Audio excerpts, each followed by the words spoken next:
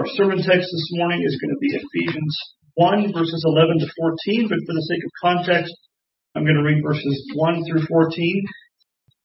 Ephesians chapter 1, verses 1 through 14, give ear to the word of God. Paul writes, "And Paul, an apostle of Christ Jesus, by the will of God, to the saints who are in Ephesus and the faithful and are faithful in Christ Jesus, grace to you and peace from God our Father and the Lord Jesus Christ. Blessed be the God and Father of our Lord Jesus Christ, who has blessed us in Christ with every spiritual blessing in the heavenly places, even as he chose us in him before the foundation of the world, that we should be holy and blameless before him in love. He predestined us for adoption to himself as sons through Jesus Christ, according to the purpose of his will, to the praise of his glorious grace with which he has blessed us in the beloved. In him we have redemption through his blood, the forgiveness of our trespasses, according to the riches of his grace, which he lavished upon us in all wisdom and insight, making known to us the mystery of his will according to his purpose, which he set forth in Christ, as a plan for the fullness of time to unite all things in him, things in heaven and things on earth. In him we have obtained an inheritance, having been predestined according to the purpose of him who works all things according to the counsel of his will, so that we who were the first to hope in Christ might be to the praise of his glory. In him also, when you heard the word of truth, the gospel of your salvation, and believed in him, were sealed with the promised Holy Spirit, who is the guarantee of our inheritance until we acquire possession of it, to the praise of his glory." Well, the grass withers and the flowers fade, but the word of our God stands forever. Let's pray and ask God to teach us his word this morning. Heavenly Father, once again, we thank you for your word. We thank you for giving it to us as a light to our feet, a lamp to our path, that we might know the way of life through faith in Jesus Christ, your Son, that we might know how you would have us to live out of gratitude for your love towards us in Christ. And so we ask that you would this morning work in us by your Spirit. Give us eyes to see and ears to hear great things from your word. Renew our minds and transform our lives. Equip us for every good work, that we might live in a way that's glorifying to Christ, in whose name we pray. Amen. Well, in Ephesians 1:3, which we just read, the Apostle Paul tells us that every believer in Christ has been blessed by God with what? With every spiritual blessing in the heavenly places. And then in verses 4 through 14, what he does is briefly, kind of in rapid fire succession, list what many of those blessings are. It kind of brings to my mind the words of Psalm 103, verses 1 through 2, where David says this. He says, "Bless the Lord, O my soul, and all that is within me, bless his holy name. Bless the Lord, O my soul." And then what does he say? "And forget not all his benefits." So he's praising God, and what's he praising him for? Not only for his glory, but for the many blessings and benefits that he has given him and given every believer. Now, if you know Psalm 103, I won't read the rest of it for you today, but if you know Psalm 103 at all, you'll know that the rest of the psalm, he basically does what Paul does here. He says, "Bless the Lord and forget not all his benefits," and he starts listing what those benefits, many of those benefits are. And the first one he mentions there in Psalm 103 is that he forgives all your sins and he heals all your diseases. Well, Paul does something similar here. He tells us about all the blessings that God has given us in Christ in the heavenly places. And then what does he do? He starts listing and reminding us of all the many blessings, not all of them, but many of them that God has given us by his grace in Christ. And so, if you ever need to be reminded of the many spiritual blessings that you have in Christ, if you're a Christian, and I think many of us very often need to be reminded of those things, you could do a whole lot worse than considering Paul's words in the first 14 verses of the book of Ephesians here in chapter 1. So what we see in these verses, in verses 3 through 14, you see one of the things that maybe you picked up on as we were reading the text this morning is that our salvation in Christ is thoroughly Trinitarian in nature. It's right there on the page, almost jumping off the page actually when you read it. But Paul tells us in no uncertain terms that of all these blessings of our salvation, they are Trinitarian in nature. That is, they are the work, these blessings are, of all three persons of the Godhead, God the Father, the Son, and the Holy Spirit. It's a good reminder to us, as always, that the doctrine of the Trinity is not something that we can take or leave. It's not just something for theologians to be interested in. It is essential. It is an essential part of what the Scripture teaches. It's an essential truth of the Christian faith. It's a vital part of what the Bible teaches us about God, and it's a vital part of our salvation. The truth that there's only one true and living God who exists in three persons, and that these three, as the Shorter Catechism says, these three are one God, the same in substance, equal in power and glory. It's essential both to the Christian faith, and as Paul tells us here in our text, the Trinity is an essential part of the gospel. There is no gospel without the doctrine and the reality, the truth of the Trinity. God the Father, what does he tell us in this short passage? God the Father decreed or planned our redemption or salvation, not just determining to send his Son to die in the place of sinners on the cross in the fullness of time, as he says in verse 10, but also in choosing us and predestining us unto salvation in him, including our justification and adoption as sons, as Paul says in verses 4 through 6. God the Son, the Lord Jesus Christ, God the Father decreed our salvation. God the Son, the Lord Jesus Christ, accomplished our redemption through his blood, verse 7. And how did he do that? He took on flesh and he died on the cross for our sins, so that all things will be united and restored in him, as Paul says in verses 9 through 10. Well, this morning, being Pentecost Sunday, we're going to focus our attention mainly on verses 11 through 14, where Paul tells us about the work of God, the Holy Spirit, in our redemption. Just as Christ accomplished our redemption on the cross, even so the Holy Spirit applies that redemption that Christ has purchased to everyone who believes. Christ accomplished our salvation. The Holy Spirit applies that salvation and redemption to us who believe. And so in these verses, you might notice that Paul tells us that God not only has predestined us to an inheritance, verse 11, but also that we have been sealed, he says in verse 13, sealed with the promise of the Holy Spirit unto that inheritance that he has predestined us for. And so it is the Holy Spirit himself who is, Paul says in verse 14, the guarantee or the down payment of our inheritance until we acquire possession of it.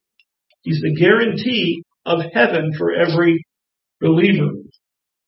The Holy Spirit's work in our salvation, you might know, it's vitally important, and yet his person and work in our salvation, especially I think in maybe Reformed circles like ours, but elsewhere as well, that the work and person of the Holy Spirit is often a doctrine that is much neglected or ignored on the one hand, and in other places it's distorted and overemphasized.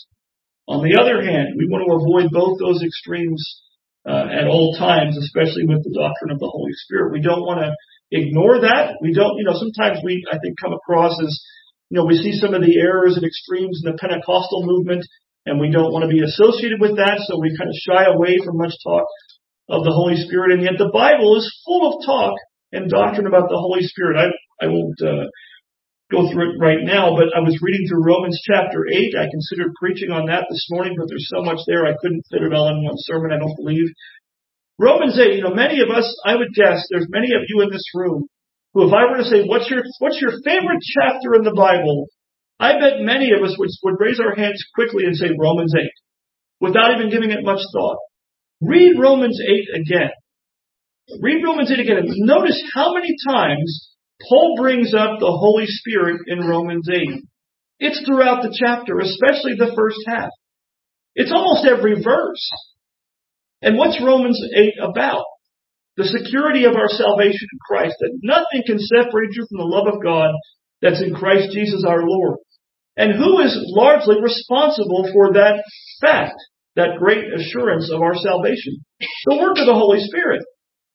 It's his work, as Paul says here in our text, who seals us as belonging to Christ, that we are purchased with his blood. He seals us unto the day of redemption, and he is, as Paul says, the guarantee not to God, but to us, of our inheritance. But we're going to see, Lord willing, three things from our text today in verses 11 through 14. One, we're going to see that we have been predestined to an inheritance. If you're a believer in Christ, you have been predestined by God to an inheritance in Christ. Number two, we have been given a pledge of our inheritance until we possess it in heaven.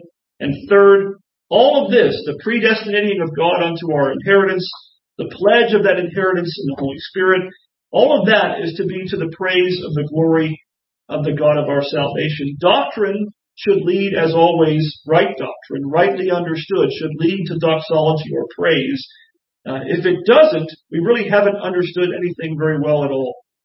Doctrine, rightly understood, should be not only applied, but it should lead to praise and doxology. So the first point this morning is that Paul tells us we have been in Christ predestined to an inheritance.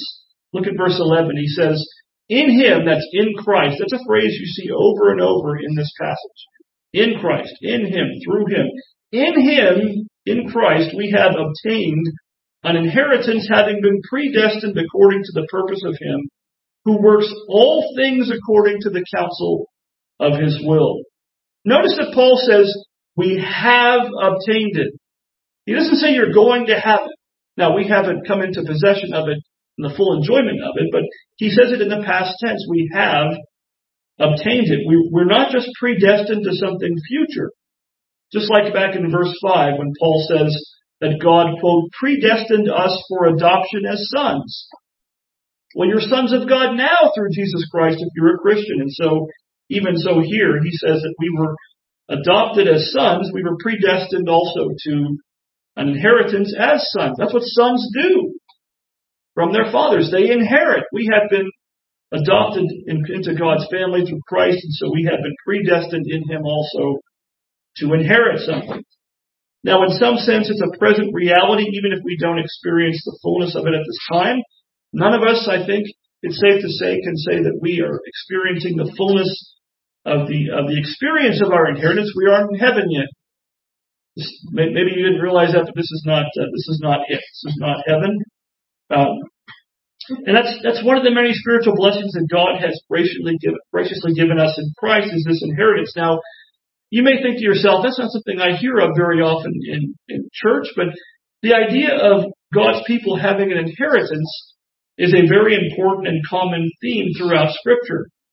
The ESV, the translation that we tend to use here, uses the noun form inheritance at least 184 times. The verb form, to inherit, it uses it over 40 times. All through the Old Testament, you might know that you read of the inheritance of God's people in the Promised Land. The book of Joshua, what's the book of Joshua about? The book of Joshua is about the conquest of Canaan and dividing up the land by lot to assign each of the tribes of Israel their inheritance, their portion of the Promised Land.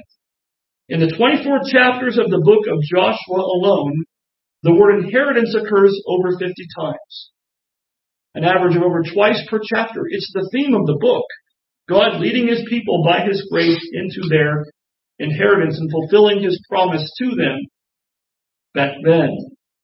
But the idea of an inheritance for the people of God is not just an Old Testament thing.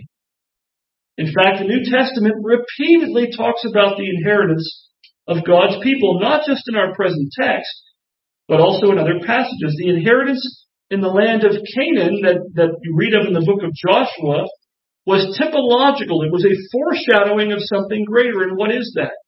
The inheritance that we have in heaven, where God dwells with us, with his people forever. In the Beatitudes, for example, Matthew chapter 5, verses 1 through 12, Jesus tells us that the meek will do what?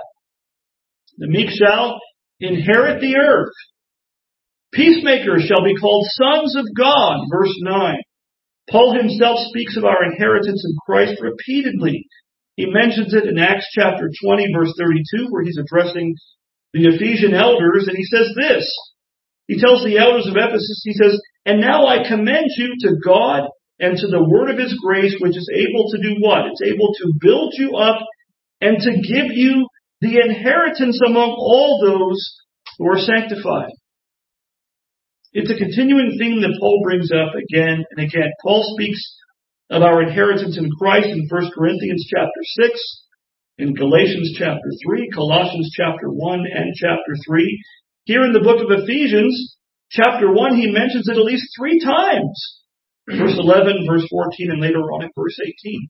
It's a theme he's hitting over and over again. He tells the Ephesian believers then and us as well now about it here in Ephesians 1, verses 11 through 14, and then again in verses 15 to 23. He tells them that he prayed for them. Paul's telling them, he tells them about the blessings that God has given them in Christ, and he tells them how he himself prayed for them that their eyes of their hearts might be enlightened so that they might understand, verse 18, quote, what are the riches of his glorious inheritance in the saints? He's bringing it up again and again. He really wanted them, and I think us, to grasp how great our inheritance in Christ really is. And if you think about, Rob just mentioned the persecuted church in his prayer a few moments ago.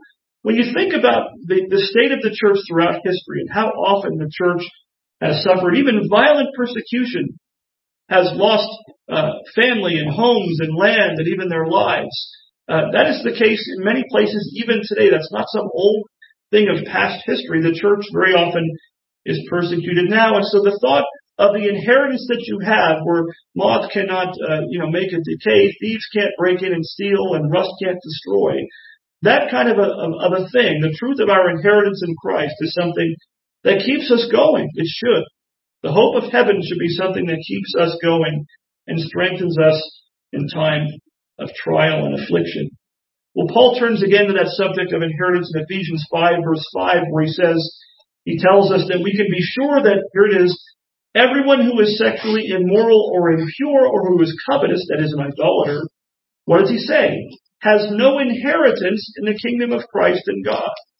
It's throughout the book he brings it up again and again. So we may not give our inheritance much thought, but it's a very important theme in Scripture, and it's a big part of our salvation in Christ when we take stock of all the blessings that you have in Christ, and we have all the spiritual blessings in Christ. One that we should take note of is our inheritance in Christ. Now, we're really just scratching the surface of this topic in our sermon this morning, but our inheritance is better than we can even imagine. We don't just have stuff. We don't just have heaven as if heaven was a place of just existing forever, free of the miseries of this life. Our inheritance is that we belong to God as our Savior, and we are His own treasured possession, bought with the blood of Christ Himself, and that He Himself is ours. He is our God, and we are His people. We don't just have gifts, although we have many gifts. We have the giver of every good and perfect gift, as well as James 1:16 puts it. Now, our inheritance in Christ, as I mentioned, is not just great. It's not just unfathomable to us. It's also, thankfully, secure. Your inheritance in Christ, if you're a believer in Christ, your inheritance is secure. Paul doesn't want us to worry that we might lose it. So he tells us, first, that we were predestined to it. Predestined to it, but also that we were predestined to it according to the purpose of Him, verse 11, who works all things according to the counsel of His will. When Paul wants to assure us that we cannot lose our salvation and our inheritance, what does he point us to? The sovereignty of God in salvation, that He predestined us to the inheritance, and that predestination was according to the purpose of Him, that's God, who works all things according to the counsel of His will. God's purposes cannot fail. His sovereign will and control extends to all things, Paul says, so that no matter what happens, it cannot thwart His purposes for our inheritance. God's sovereign grace in the election and salvation of sinners, it's really a predominant theme throughout this entire passage, verses 3 through 14. Back in verse 4, he says you've been given every spiritual blessing in Christ. What's the first one he brings up? I would guess if I asked you, or if you asked me, to write a list of the blessings you have in Christ, I don't know if any of us would think of this one, much less to put it first. And yet it's the first one that Paul says. The first of these great blessings that God has given us in Christ is in verse 4, and that is that He, that is God, He chose us in Him, that's in Christ. And when did He do it? Before the foundation of the world. Before day one of creation, God chose us, foreordained and predestined us to be in Christ and be holy and blameless before Him in love in Christ. Predestined, chosen before the foundation of the world. Then in verse 5, in case that wasn't enough, he adds that God also predestined us for adoption as sons through Jesus Christ. He didn't just choose us in Him, He chose us in Him that we might be justified and adopted into His family. And then in case that wasn't enough, last but not least, in verse 11, he tells us that we have what? Obtained an inheritance. How? According to the predestination of God. And then if that weren't enough, he adds that this predestination by the grace of God is what? According to the purpose of Him who works all things according to the counsel of His will. All things. All things. Remember Jesus says in the Gospels, the hairs of your head are numbered and not, 2 birds are sold for a penny, but not one falls to the ground apart from the will of your Father in heaven. A bird hitting the ground dead doesn't happen apart from God's will. What's the point? If God is sovereign over the little tiny things like sparrows dying, He's certainly sovereign over your salvation, over all things. And if He weren't, your salvation could not be secure. God works all things according to the counsel and decree of His will. Not only has God foreordained whatsoever comes to pass, but He also preserves and governs all His creatures and all their actions in such a way that all that He has foreordained will and can't help but infallibly come to pass in time. That is the doctrine of the Scriptures, and that is the doctrine of the Westminster Shorter Catechism. I've just quoted a couple times there in that. Now, what a blessed assurance those truths are for us who have believed in Christ for salvation, that you can know that your salvation and your inheritance in Christ is eternally secure. Why? Because it's rooted in the decree, the eternal decree and sovereign grace of God. The doctrine of election, the doctrine of predestination and God's providence should not be something that we just argue and haggle over. It should be something that is a great source of comfort to every believer's heart who understands these things. Nothing in all of creation can overturn God's eternal decree or prevent His all-wise, all-powerful, and all-encompassing providence regarding our salvation in Christ. What a blessing that is, and that's why Paul hits this tone, this note, 3 or 4 times in this short passage. He hits that note again and again. Well, the next thing you want to look at in our text is the pledge of our inheritance. The pledge of our inheritance. Here Paul goes into detail about the work of the Holy Spirit in your salvation and mine. Look at verses 13 and 14 again. He writes there, in Him, that's in Christ, you also, when you heard the word of truth, the gospel of your salvation, and believed in Him, were sealed with the promised Holy Spirit, who is the guarantee of our deliverance until we acquire possession of it to the praise of His glory. Now, what's a seal? We talk about signs and seals. We talk about the sacraments of baptism and the Lord's Supper. Circumcision in the Old Testament, baptism in the New. They are signs and seals of the covenant of grace.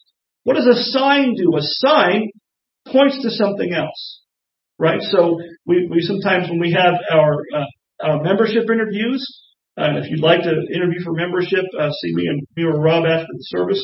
But if you are interviewed, one of the things we ask very often is the symbolism or the significance of the sacraments. Specifically of the Lord's Supper, we'll ask things, not a trick question, so I'm preparing you for the quiz, right? What does the bread and the cup signify, the word signs right there, or represent? The bread is His body broken for us, for our salvation, and the blood, the cup rather, signifies, represents His blood shed for our redemption from sin. Well, in the same way, the Holy Spirit is not just a sign, He is a seal. What is a seal? A seal is something that it's a mark of authenticity. It is a mark of authority. It's even a mark of ownership. Well, in the same way as that, the Holy Spirit is the seal of our salvation. He is the mark of authenticity that we really are children of God by His grace in Christ. It's a symbol of His authority over us. It's also a symbol of His ownership, that we do not belong to ourselves, but we have been bought with the price of the blood of God's Son. Now, what has God given to us to mark us out as His own? Well, outwardly He's given us baptism, but inwardly He's given us His indwelling Holy Spirit. It is the Holy Spirit Himself who seals us and marks us as His own. Romans 8:16-17 says this. Romans 8:16-17 says the Spirit, that's the Holy Spirit, the Spirit Himself bears witness with our spirit that we are children of God. And if children, then heirs. Here's the theme of inheritance. Heirs of God and fellow heirs with Christ, provided we suffer with Him in order that we may also be glorified with Him. Paul then goes on in verse 14 to tell us that the Holy Spirit not only seals us unto our inheritance, but He also is Himself, the word he uses here in the ESV, is the Holy Spirit is the guarantee or the earnest or the down payment, the guarantee of our inheritance. The word here that Paul uses has the idea of a deposit or a down payment. It's a little bit like on the day of Pentecost in some sense, that first fruits. The first fruits, the reason that was such a big thing was it was the hint or the down payment of what was to come. It was kind of the sign that the rest of the harvest was sure to come. In a similar way, God gives us His Holy Spirit as a deposit, so to speak, of our inheritance in heaven, that we might be assured of it and know of it as being guaranteed to us. Now, how do we know if we've been sealed by the Holy Spirit unto salvation? How do you and I know if we have the Holy Spirit indwelling us as the guarantee or deposit of our inheritance in heaven? You know, many of our charismatic brothers and sisters would say that the so-called gift of tongues is the telltale mark or indicator of the work of the Holy Spirit. But does Paul say any such thing here or anywhere else? No, he certainly does not. In fact, Paul says elsewhere, do all speak in tongues? No, certainly not. All don't speak in tongues. So how do we know? What is it that you and I should be looking for to know that we have the Holy Spirit within us, sealing us for the day of redemption and guaranteeing our inheritance? Look again at verse 13. He says, in Him you also, when you heard the word of truth, the gospel of your salvation, and believed in Him, were sealed with the promised Holy Spirit. How do you know if you have the Holy Spirit dwelling within you and sealing you for the day of redemption and your inheritance? Well, you know if you've heard the gospel and believed in Christ. If you have heard the gospel and believed on Christ for salvation, you were sealed with the promised Holy Spirit. It's really as simple as that. Brian Chappell, in his commentary, writes this. In this case, the proof of the presence of the Holy Spirit is not indicated by a distant expression of extraordinary charismatic gifts, but rather the immediate fact that God has brought the person to saving faith. Belief itself indicates the presence of the seal, or the mark, of the Spirit of God that guarantees we are God's children. Here it is. Because without the Spirit we could not and would not believe. Another way of saying that is, which comes first, regeneration or faith? Regeneration does, because dead and sin people don't believe in Christ. It takes the work of the Holy Spirit to draw us to faith and to give us life in Christ. So we might look for extraordinary outward signs, but I think if we do that, it's because we don't really understand or appreciate the miracle of the new birth. The work of the Holy Spirit within us. We think that we are fully capable, I think, at times. We think foolishly that we on our own are fully capable of turning to Christ by faith, all by ourselves. Well, I think I won't go into this now, but read Ephesians 2:1-10. Paul will disabuse you of that notion if you have any thought of that, but that's a sermon for another day. That's one of the reasons that Paul in verses 15-23, as we noted before, that he prayed for the Ephesian Christians, what? That the eyes of their hearts would be enlightened, that they might grasp, quote, the incomparable greatness of His power toward us who believe. Even the fact that you're trusting in Christ for salvation is a miracle, an act of God's supernatural work by His Spirit in you. Dead men don't believe. Dead men tell no tales. Dead men don't believe. And so if you believe in Christ, you have been born again by the Spirit of God, whether you realize it or not. If you're a believer, God is powerfully at work in you through His Holy Spirit, who even now indwells you. The promised Holy Spirit Himself indwelling, sealing, sanctifying, and securing you unto salvation in Christ is a blessing too great to comprehend. The Puritan writer Thomas Goodwin puts it this way. He says, God the Father had but two grand gifts to bestow, and when once they should be given out of Him, He had left them nothing that was great comparatively to give.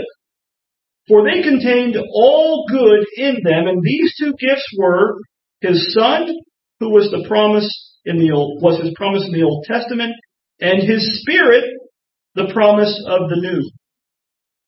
God has given us His Son for our redemption and His Spirit as the guarantee of our inheritance. What else could He possibly give than that? Everything else is small change in comparison to God the Son and God the Holy Spirit, that He gave them to us, to little nothing sinners made of dust like us. That is who He has given to us. And if God has given them to us, as Paul says, how will He not also with Christ, freely give us all things? He's not holding back on us if He's given us His Son and His Spirit. Well, the third and final thing we'll look at really briefly this morning is that all of this should lead to praise. Paul, you get the feeling when you read his epistles, he was a singing man. He praised God constantly. Remember when he was in the jail in Philippi? What did they do in prison? In the middle of the prison, when they were put in stocks, they were singing hymns at midnight, keeping the neighbors up. They were singing praise to God. Well, the final thing that Paul tells us in our text is that God deserves praise for the glory and blessing of the inheritance we have in Christ. In verse 12, Paul says that we who believe in Christ are what? To be to the praise of His glory. We ourselves, God's work and grace in us, should be to the praise of His glory. And then in verse 14, he says that the guarantee of our inheritance and the acquisition of it on that last day is also what? To the praise of His glory. The proper response to God's grace and our salvation in Christ is the praise of His glory. It's a sanctified life as well, to be sure, but the praise of His glory, that's the proper response. That's the only fitting response to God's blessing in Christ to each one of us, is to praise Him. A right understanding of our inheritance in Christ, which is why Paul prayed for it so much, a right understanding of our inheritance in Christ should lead us to give praise to God for His glory. Again, doctrine should lead to doxology or praise. If it doesn't, then we haven't understood it very well at all. Do you want to learn to praise God for His glorious grace more? I hope that you do. Then think much on what His Word tells you about the glorious grace of God in Christ and in the work of the Holy Spirit. In other words, study theology, study the Bible, and see what it says about the gospel. Then your heart will learn more and more to overflow with praise, like Paul does here in the opening of this letter. In fact, people have often said, commentators have often said that these first 14 verses of Ephesians 1, it would have got an F in composition class. It's like one big run-on sentence. Like Paul's out of breath. You almost picture him out of breath writing it, much less saying it. When I was reading it up front, I had to pause a few times. He's just boom, boom, boom, boom. Look at all these blessings God has given us in Christ by His grace that we don't deserve a bit of it. And he just lists all these great things God has done for us. And think about where Paul was when he wrote this letter. We call it one of the prison epistles. Paul was in prison when he wrote this letter, but you'd never know it by reading these words in chapter 1. His words of praise for God's grace. James Montgomery Boyce writes this. He says, at this point, that's Paul, introduces the idea of God's purpose, showing it to be that God Himself might be glorified. In other words, everything we have in Christ comes from God, beginning in His will and ending in His glory. It is God-centered from beginning to end. To our God be the glory for His great blessing of our sure inheritance in Christ that we will one day possess in heaven. Amen.